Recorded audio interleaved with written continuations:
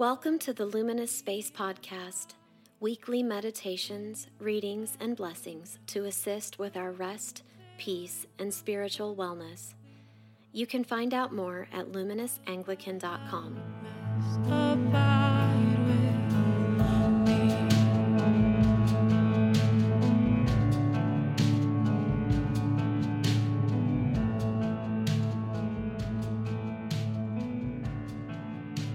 Hey, welcome back to the Luminous Space Podcast. Father Chad Jarnigan here. I'm the vicar of Luminous Anglican Parish. In our first episode back, we welcome Bekah Pogue, who is a spiritual director and curates the Pastor Experience, which is a retreat that she hosts with her husband, Brian. She's also a grad student working to become a licensed marriage and family therapist.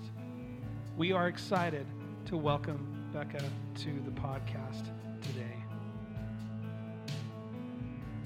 Bekah, I'm excited to have you here, and thanks for taking the time to be with us.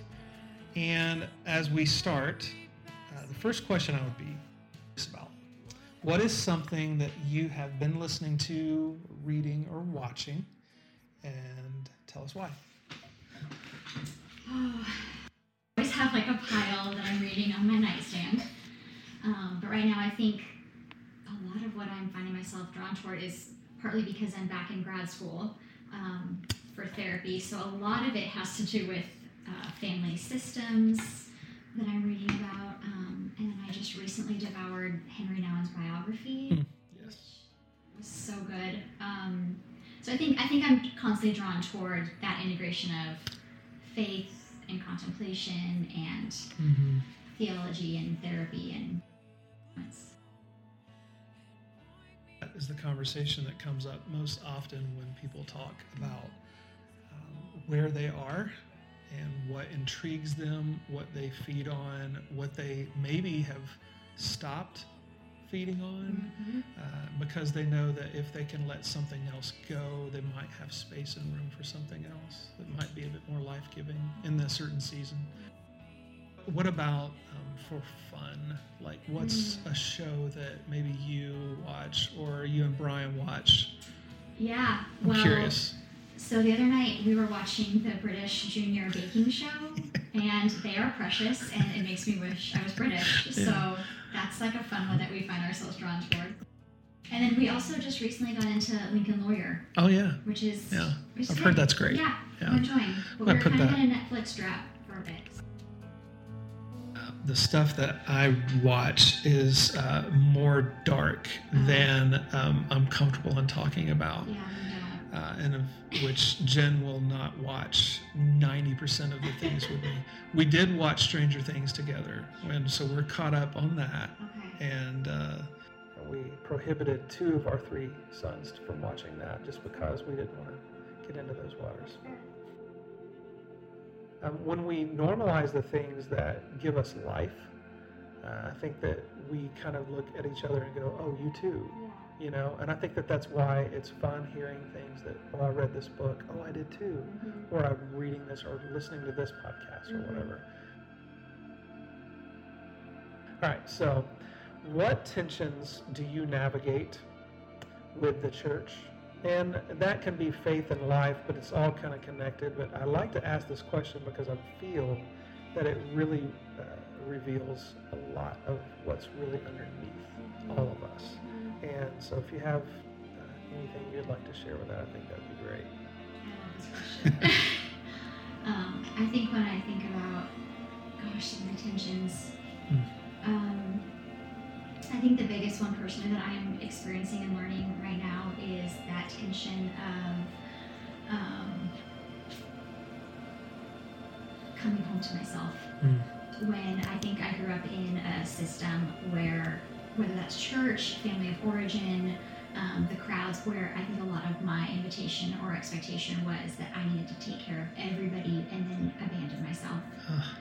And so a lot of my last decade has been this invitation to come home to myself, to learn how to listen to God and me. Wow.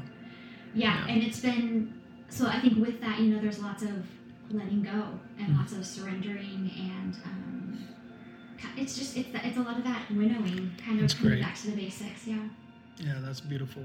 I think that would probably resonate with many of us. I read something on one of the socials the other day. Someone was giving this beautiful, life-giving idea of what the whole of Scripture was about.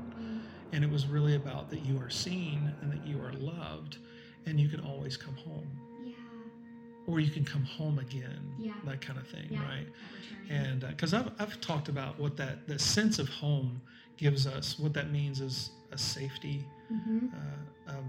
being able to relax and just decompress, and without pretense, without the dressings, just to be there. And it's like when you have someone come over to your home and you are just relaxing with a glass of wine, sitting on the couch. That is the best, because there's no performance needed. You're just kind of there. And that's the undercurrent of that, is like being able to say, it's okay to come home. Absolutely. And to be that, to find a place where at one point you're navigating that tension of what was telling you something different, and saying you have to pretend, you have to do this, you have to perform, and that. And the reality is that leaves us fatigued, and it's really unsustainable. And it takes us years and years to figure that out usually. But once we realize that it's unsustainable, it gives us permission to just stop and then embrace that for what it is and find a healthy way forward, right? Nice. Kind of settling in, resting into who we are. Yeah, I think that's really important. You have a mantra to living. I want to hear it. So if you know me, it's grace and space. There's nothing but grace and space. I think that's because I, in my journey, have needed that. I needed the grace to kind of fumble and find my way and become my true self. I need the space to do that. Like, that's great. Space to process, space to try some things on, put some things down. And so I think that is my heartbeat, is I want to offer that grace and space to other people.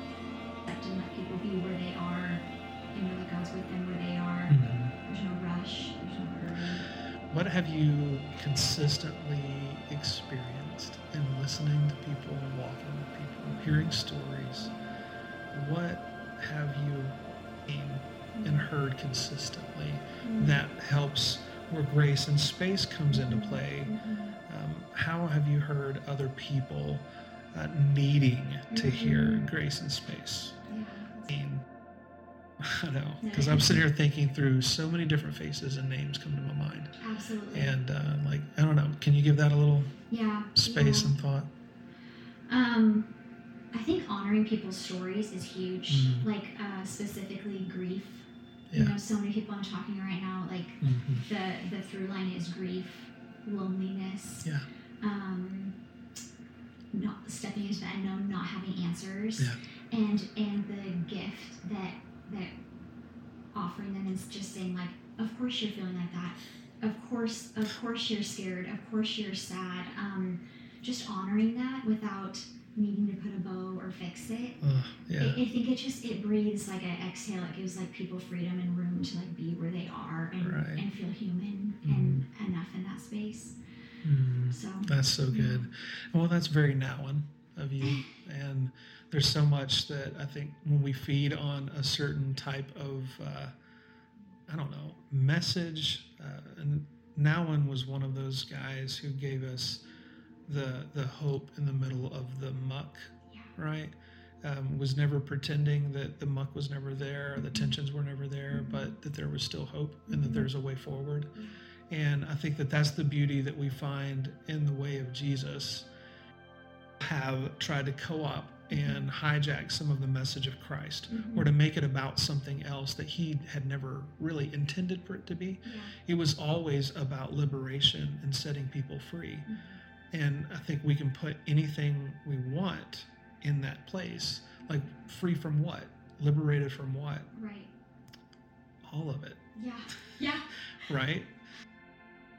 Roy said that faith isn't about getting past something. It's actually being with it and seeing it all the way through. And that means like being all in the dark, but still having a way forward because something is compelling us underneath it all. Absolutely. So that's so much more that we could process with that. On so many levels, So I'm curious about this. I like to ask people this sometimes, and it might feel like putting you on the spot in a way, but is there anything about the Anglican way, like the ethos that you experience, say at Luminous or something, that resonates with you specifically, maybe more than anything else? Anything that kind of stands out? I think coming to Luminous has felt like a homecoming in a way.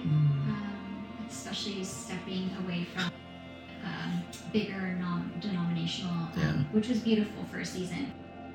But coming to those liturgies and those simpler rhythms, where it's not about a personality or a program, but just it's like actually carving out space to be and to like sit in truth. Have room, that room that we were talking about, and so that has been a gift in a very rushed world to have like a little bit of a haven. To still bring our mess, but again, that's that tension, right? Is like holding hands with the hard and the hope, and letting it be enough. Yeah, what a gift that is to even have a space to be able to do that, And I'd say with anyone that has any form of that space in your life, that's a good thing. Hold on to that and foster even more, right? So that's good to hear. And how much does an old, creaky, like historic space play into that? Because that's still fairly new to us. And I just think that it's even in it, it's in the air. It's so strange. It's that communion of the saints kind of thing, right? That you even talked about a couple weeks ago. So that's just, is that interesting to you? Oh, are you kidding? That speaks to my soul. No, I can smell it in the pews. I wonder how many people sat here and what their stories were. And I think even just that intentional, like this smaller space creates that sense of sacredness. And, and even last week I was driving away thinking like, oh, we don't have, what's that called? Like the big thing that comes down with the projection. Screens projection, And just, I don't know, it's kind of back to the basics, the simplicity, and my heart longs for that more and more, and the rush is kind of honoring some of those spaces again. Yeah, that's really good. Thanks for sharing that. I hear that type of undertone in so many conversations. And I love that. I mean, it's a part of our story, right? And we gravitate towards something, even if it's for a time, we gravitate for something that gives us life or that helps us to heal, even when we don't know that we're in need of it. Oh, completely. Right? Completely. Yeah. And I was talking about that a little bit yesterday, of how God works on our behalf, even when we don't know that we're in need of it. Right. And how beautiful is that, right? And having space. Of the Spirit prompting. Because I think so many of our stories, we'd all agree, like, kind of feel crazy at times. And so it's been reassuring for me. I was even talking with a friend this morning that when God's Spirit is the one that's doing the inviting, I can rest in that, even in the moments of like, God, what are you doing? Because I can't see you, or this feels heavy.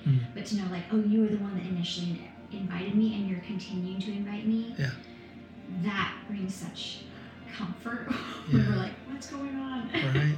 Because that word invitation means so much, right? It provides an entry point to whatever is next, right?